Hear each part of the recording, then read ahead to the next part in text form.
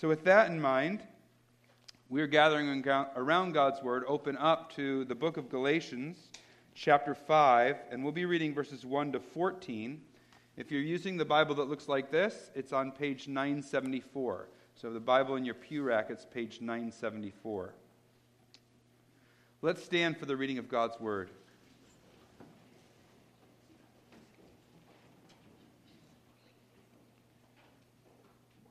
Galatians 5, verses 1 to 14.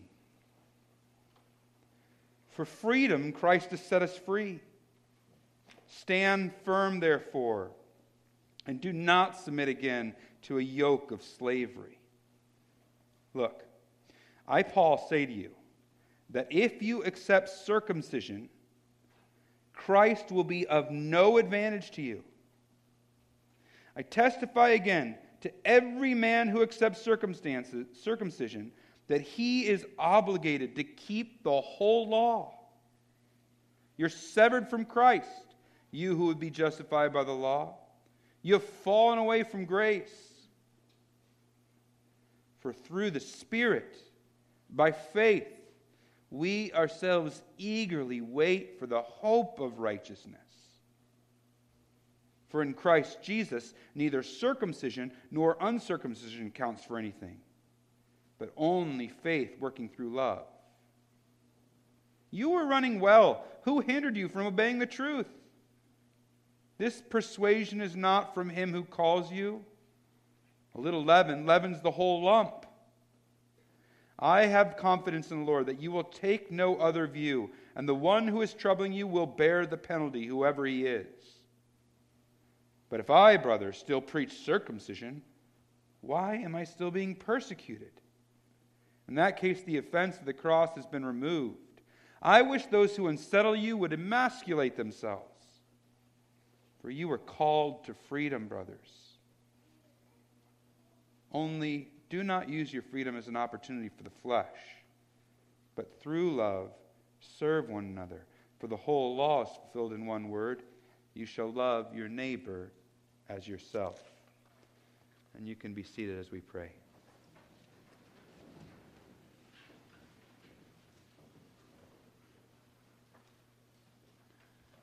Father, we've sung, "Show us Christ," through the preaching of your word. And help us just to see Christ a little more clearly, for him to be a little bit more prominent in our hearts. Open our eyes, open our hearts. We ask for the help of your Spirit in this. In Jesus' name, amen. According to certain chiropractors, if you just get your spine right, your whole body will be healthy. According to certain nutritionists, if you just get your gut healthy, your whole body will be healthy. Well, you'll be glad to know that this is a church for both skeptics and adherents to such practitioners. Our bond here together is much deeper than whatever your view is of traditional medicine. I only bring these up because what they say about the body, rightly or wrongly, the Bible says about the soul. You see, there are certain beliefs we must hold to for our soul, for all of who we are to be healthy.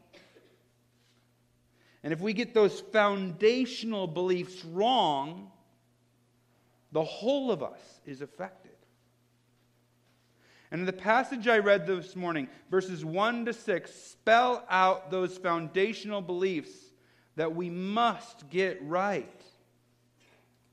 So in the sermon this morning, we're going to really camp out on them and make sure we understand those 6 verses. We need to get the foundation of our soul healthy. Now, once we've really understood those verses, we'll touch on the remaining verses, which tease out an implication of the foundation and an intended result that comes from that healthy foundation. But verses 1 to 6 are critical.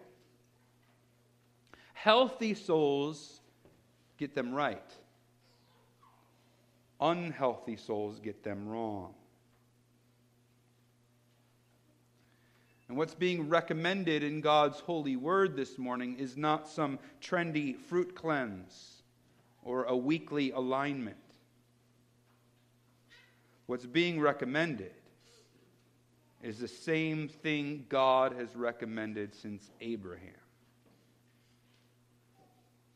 So I want to ask you this morning, even as I've tried to do in my own heart, to allow this passage to do a little inventory on you. See how healthy this foundational aspect of your soul is. So are you ready to dig in? Let's just read verses 1 to 6 one more time because they're so important. For freedom, Christ has set us free.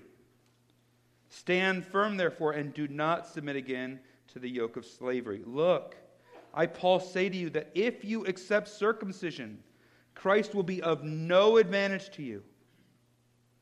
I testify again to every man who accepts circumcision that he's obligated to keep the whole law. You are severed from Christ, you who would be justified by the law. You have fallen away from grace. For through the Spirit, by faith, we ourselves eagerly wait for the hope of righteousness. For in Christ Jesus, neither circumcision nor uncircumcision counts for anything, but only faith working through love. I want us to get the basic argument down. Embrace circumcision, and Christ is no advantage. But embrace faith, and Christ is the whole advantage. Embrace circumcision, and Christ is of no advantage. But embrace faith, and Christ is the whole advantage. We see this as the message in the interplay between verses 2 and 6.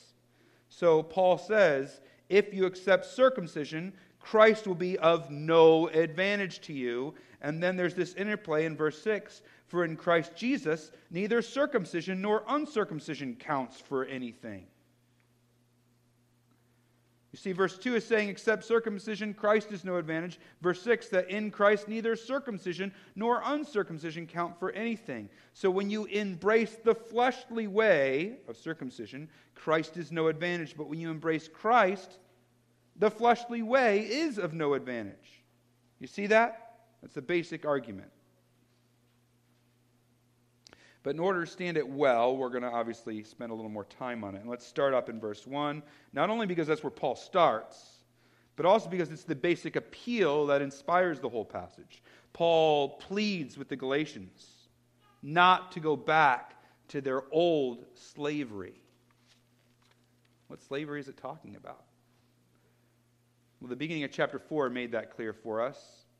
If you remember, slavery for Jews was the old system of the law that said, do this and you shall live.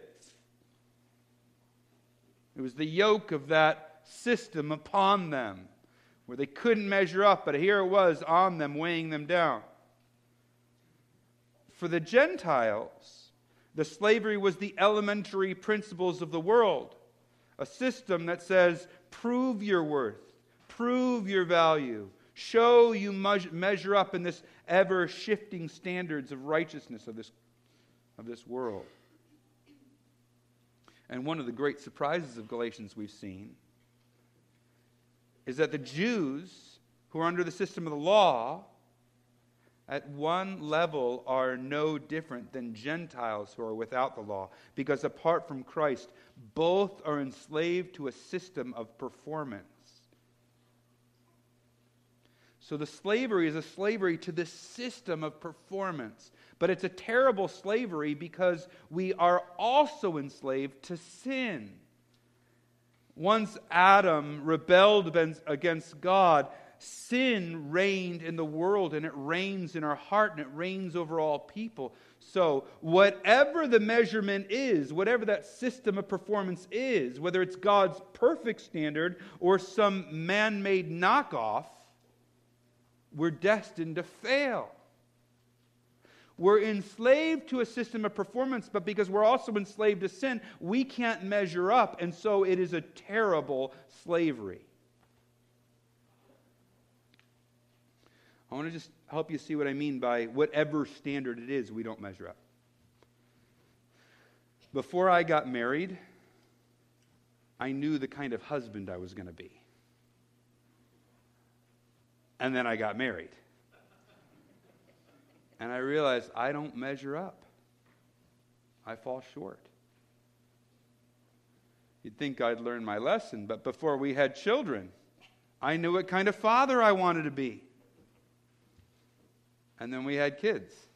And you can ask them. I don't measure up. I fall short. I don't say that to show how humble I am. Because it's not just my story. It's everyone's story, right? Whatever our standard is, we fail to measure up to it. Be it God's standard laid out in the system of the law or some man-made version. I mean, the only people who don't realize that they fall short are the people who reek of such arrogance and self-centeredness that they bring destruction everywhere they go. So I hope you get what I mean when I'm talking about being enslaved. Enslaved to the system, enslaved to sin, and the terrible slavery that comes as a result of that. When you're someone who is enslaved to sin, then the system that governs you, the system of performance that hangs over you, enslaves you because it keeps whipping you. You're not good enough. You don't measure up. You're a failure. And maybe that whipping makes you try harder, it makes you want to give up, whatever. But it's whipping you, it's abusing you. I think that's part of why self-esteem is such a big deal today. It's our generation's attempt to silence the enslaving voice that is within us. We got to tell ourselves we're wonderful, good people, despite all the evidence to the contrary, and ultimately you can't actually silence that voice inside of us. So then, Jesus comes along, and he goes to the cross, and he breaks the power of sin. And in breaking the power of sin, he releases us from the shackles of our old works-based system that depends on our own efforts to win favor or good standing with God. We're freed from having to be good enough. We're freed from having to measure up. We're freed from whatever system is our master because of what Christ did on the cross. For freedom, Christ has set us free. What a beautiful thing. And yet there's something, even for us who know that freedom, there's something alluring about the old slavery. Have you ever heard of the term Stockholm Syndrome? It's when somebody's been kidnapped or taken captive and they develop a loyalty to their captor despite that captor's crimes against them. As it relates to the old systems of performance, we all suffer from Stockholm Syndrome. We prefer that our position before God be in our own hands because we like the control. It just seems right for us to have to do it for ourselves. And so even after we've embraced Christ, we want to keep drifting back to whatever system it was that enslaved us. And that's what it was like for the Galatians. And so when false teachers come along and promise them that they could improve their standing before God by adopting the Old Testament rituals and rites, they were taken in by it. At last, something I can do. At last, some tangible evidence that I can produce, something physical that I can root my confidence in and say, now I know I stand right before God because I'm following these festivals, because I've adopted circumcision, because I've adopted the practices of the Jewish people. So that's what verse 1 is saying. For freedom Christ has set us free. Stand therefore and do not submit again to a yoke of slavery. And that's what leads Paul to make his argument in verses 2 to 6. And that's in verses 2 to 4, we see the first critical cog of the argument. If you embrace circumcision, Christ is no advantage. And when I say circumcision, that just represents the, more generally, coming under the old system of the law, any old system of performance. If you embrace it, Christ is no advantage. And here's what we need to understand. From the very beginning, all the way back in the Garden of Eden, right after Adam rebelled, from the very beginning, the Bible makes clear that God must be the one to rescue us. And He promises to do just that. It's clear from the pages of Scripture that this rescue would be accomplished by God, not by human effort. You know that phrase, you got yourself into this mess, you're going to have to get yourself out of it. That's just not what the Bible teaches. The Bible's saying, you got yourself into this mess, and you can't get yourself out of it. We need a rescuer. And God promised to be that rescuer. Over and over again on the pages of Scripture, we see that mankind cannot get they cannot get themselves out of the mess. And then over and over again, we see God promise to rescue. And as the Old Testament unfolds, we get clearer and clearer clues about the way God is going to bring about that rescue plan. And Paul has been taking pains to help the Galatians see that that's what the Scriptures did. He tells us that's why it was Abraham's faith that allowed him to be counted righteous, not his impressive morality. He says that's why the promise of redemption preceded the giving of the law. He says that's why Abraham had 2 sons, because not all who are descended from Abraham are Israel. It's the line rooted in God's initiative, God's action, God's intervention, God's promise. They're the true Israel. And so here's the critical question Galatians is presenting to us. Are we believing the promise, clinging in faith to the hope of God's rescue? Or are we not? And if we are, if that is our whole hope, then we must renounce any dependence on our own efforts. We don't get heaven because Jesus died for us and we're good enough. We don't get heaven because Jesus died for us and we're circumcised. We don't get heaven because Jesus died for us and we walked an aisle. We get heaven because our whole trust is in Jesus. Our whole trust.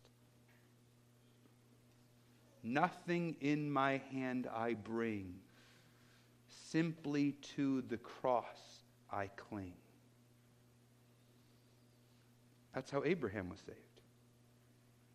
That's how Rahab was saved. That's how Ruth was saved. That's how David was saved. That's how Nineveh was saved. Now, it's true that those did not know the full extent of God's rescue plan like we do, but to the extent God had revealed it to them, that was their hope. Confidence in God's saving promises was how they were saved then, and it's how we're saved today.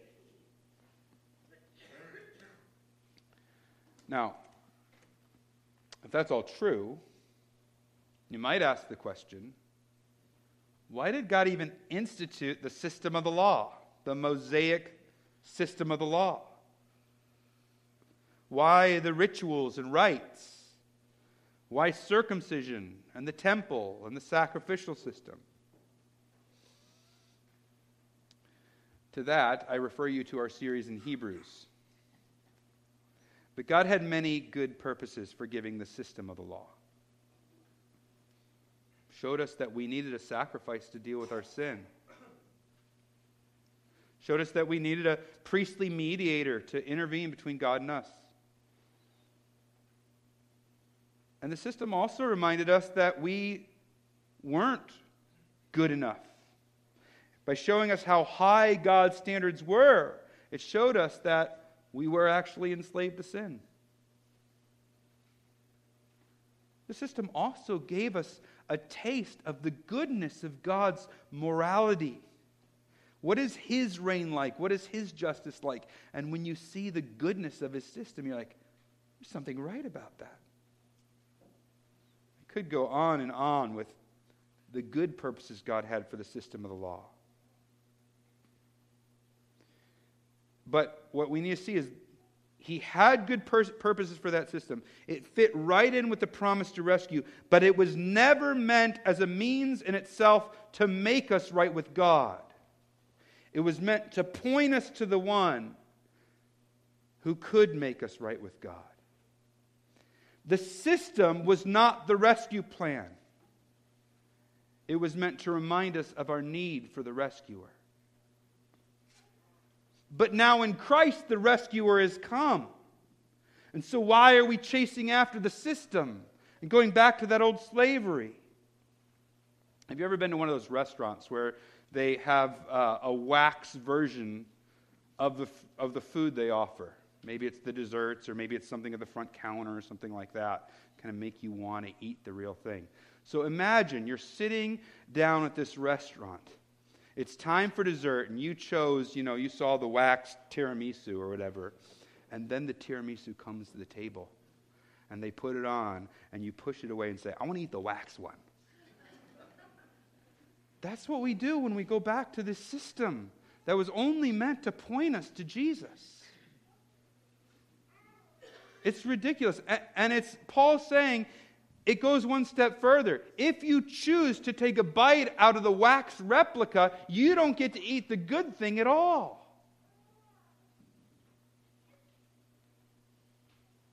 Do you hear what Holy Scripture is saying?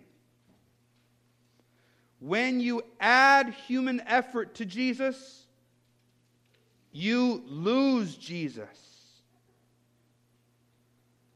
We are saved by faith alone, through Christ alone, or we're not saved at all.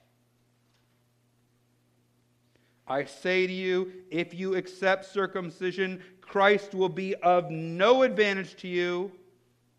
I testify again to every man who accepts circumcision that he is obligated to keep the whole law. You are severed from Christ, you who would be justified by the law. You have fallen away from grace. Our own efforts are not a nice little add-on to the saved by Jesus system. It's like adding unlimited chocolate to a Weight Watchers diet. It doesn't work anymore once you add that on. Add your own effort. I haven't tried that, by the way. Add your own effort or works to your salvation, and you lose Jesus.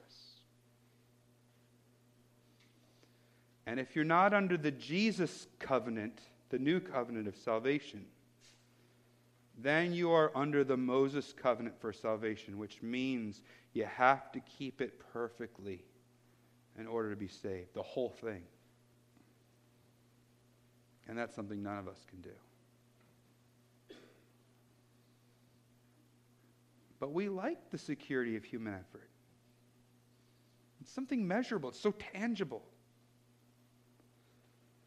And that's why you'll find so many false versions of Christianity today that are happy to talk about Jesus and the cross, but which also put in place a system of performance that can give us some sort of security that we are justified, that we are made right with God.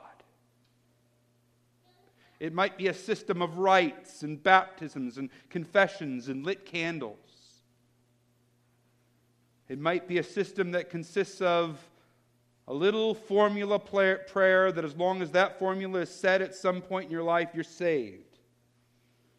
It might be a system that creates a man-made moral checklist that assures you that as long as you keep this checklist, you're part of the in-group of Christians. The clear implication of this passage is that if you want to dabble in those types of systems, you're going right back to being enslaved. And Jesus is no longer an advantage to you. You have fallen from grace. So verses 2 to 4 are telling us, embrace circumcision in Christ is of no advantage. Or to put it more generally, embrace any aspect of a system of performance, and Christ is of no advantage to you. That was the first cog in this foundational argument. And verses 5 and 6 give us the second cog, which was the inverse. Embrace faith, and Christ is the whole advantage. You'll notice in 1 to 4 he says you. But now when he's talking about the gospel and its truth, he says we. For through the Spirit by faith we ourselves eagerly wait for the hope of righteousness. You see, right out of the gate, he says this righteousness, this right standing with God, is a future gift, not a present wage. Let me say that one more time because I want us to get it. Righteousness is a future gift, not a present wage. Now, righteousness here means right standing with God, what we sometimes call justification. It means we are reconciled to God. Our sin is dealt with, and we're declared to be fully in the right before Him, right standing with God. That's what righteousness means. And Paul is saying that this right standing with God is not something we can earn. But that's how most of us think. We think that our right living leads us to a right standing with God. It's like we got to go through life and stack up good deeds. Here's a good deed, here's a good deed, and we build this tower of good deeds that we can stand upon. So when the judgment comes and God is there, we can say, look at this tower of good deeds. Doesn't that mean I stand right before you? But it's clear from verse 5 that it's a gift. Look what it says. It doesn't say you work for it. It says you wait for it. Indeed, it says it's the very basis of our hope. Our hope for eternity is that because of Jesus' work on the cross, we're counted righteous. He spelled out this logic at the end of chapter 2. I'm kind of filling it in here for us. But those of you who've been with the study know what we looked at there, and you can look back at it. On the last day, when we stand before God in judgment, Jesus will say, I died for his sins. I gave her my righteousness. And so, because of that, we will dwell forever righteous before God in a right relationship with Him. If you want something tangible, something concrete that you can cling to, that you can depend on so that you know you're right with God, don't make it be something you've done. It must be the work of Jesus that allows us to be declared righteous before God. That is our hope, and that's what we wait for, that day of judgment when we know, because on the basis of what Christ has done, I'm justified. So in the gospel, righteousness is a future gift, not a present wage. In what righteousness do you take comfort? In your own at least in part, or in Christ's 100%? Then look at what happens in verse 6. This is interesting. Because our righteousness is a future gift, our human efforts mean squat. For in Christ Jesus, neither circumcision nor uncircumcision counts for anything, but only faith working through love. Circumcision doesn't mean anything. Uncircumcision doesn't mean anything. Why? Because Christ means everything. When we put our faith wholly in Christ, not in our own efforts, none of the human measuring sticks or systems matter at all. Take whatever system you're trying to follow, and your high score doesn't matter, and your low score doesn't matter. Because you have Christ. And He's gotten the perfect score on God's system. And then because of what He did on the cross, He's counted that righteousness for us so that we can have that right standing with God. Embrace faith in Jesus, and Jesus is our whole advantage. Do you see then that there are two alternatives? Rely, even in some small way, on your own system of performance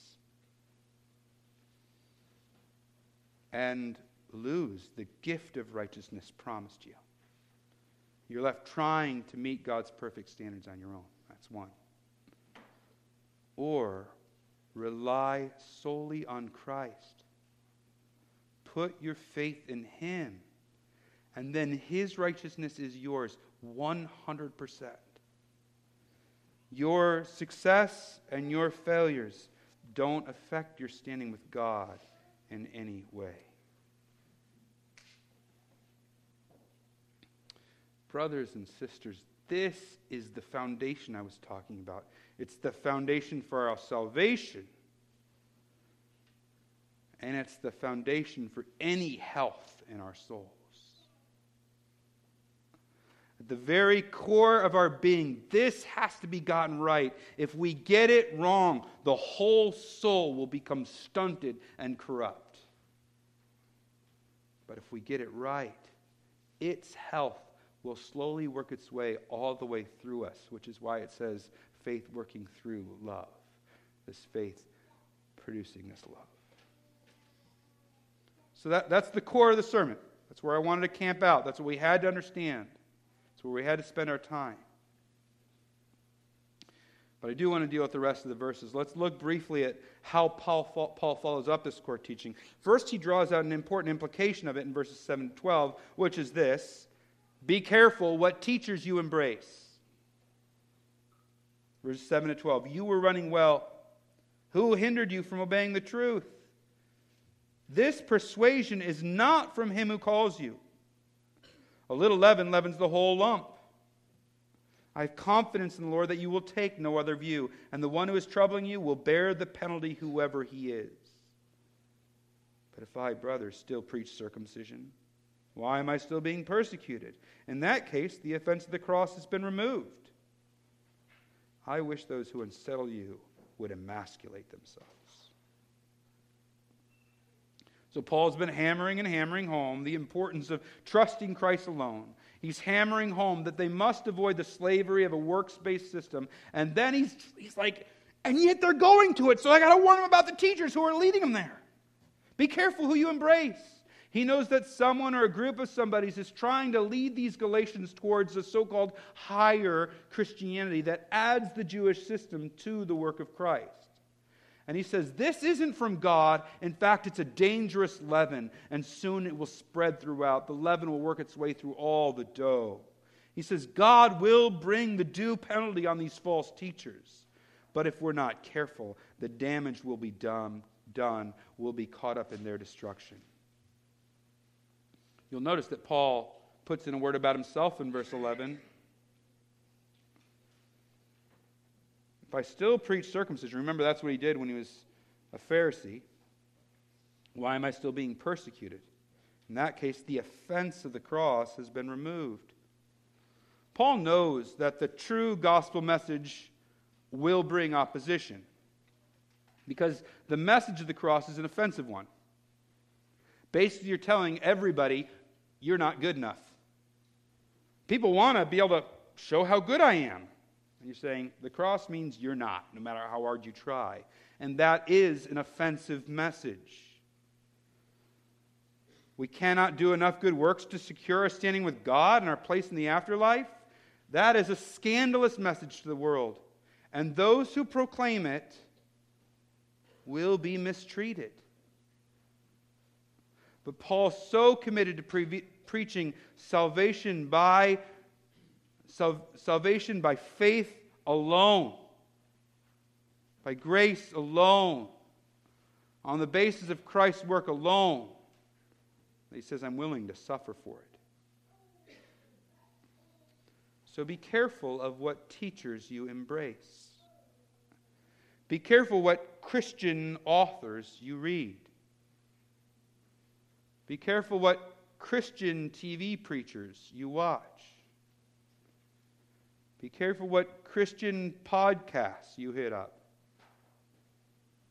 Be careful what Christian pastors you allow to fill this pulpit. If they are cultivating a healthy foundation like Paul was, embrace them with open arms. But if they are undercutting that healthy foundation, cast them out. When Paul says, I wish they would emasculate themselves, I actually think he really means it. I don't think it's mere rhetoric. I think he really wishes that these people would castrate themselves to show the folly of their way of thinking. Think about it. If their argument goes like this, oh, you're Christians? We'll want to get into this inner circle of a higher Christianity? Then be circumcised. Paul's saying, you know where this leads? What if you want to go to the next level and be even further inner circle? Take the next step and cut it all the way off. That's what he's saying. It's ridiculous. And he's saying, I wish they would just show how ridiculous it is. That's where this system takes you. Paul is taking their thinking to its logical conclusion to show the absurdity of the thought. And he wishes they would take that action to display to everyone how absurd their thinking is. We can't just perform to make God like us. So if grasping the gospel correctly is so critical, so foundational, we need to be careful what teachers we embrace. That's verses 7 to 12. Then Paul adds in verses 13 and 14, he says, don't use your freedom as an opportunity for the flesh. Instead, through love, serve one another, which interestingly, in the Greek, it's the same word as slave from earlier. So just to be a little more faithful, but a little clunkier, through love, slave one another. And you read verse 13 and 14, for you were called to freedom, brothers, only do not use your freedom as an opportunity for the flesh, but through love serve one another. For the whole law is summed up in one word, you shall love your neighbor as yourself. Does reading that give you a little bit of whiplash? You're like, Paul, you've been saying no works, no works, no works, no law, no law, no law, no striving, no striving, no striving, no slavery, no slavery, no slavery, and now work, fulfill the law, strive, slave. Wait, what?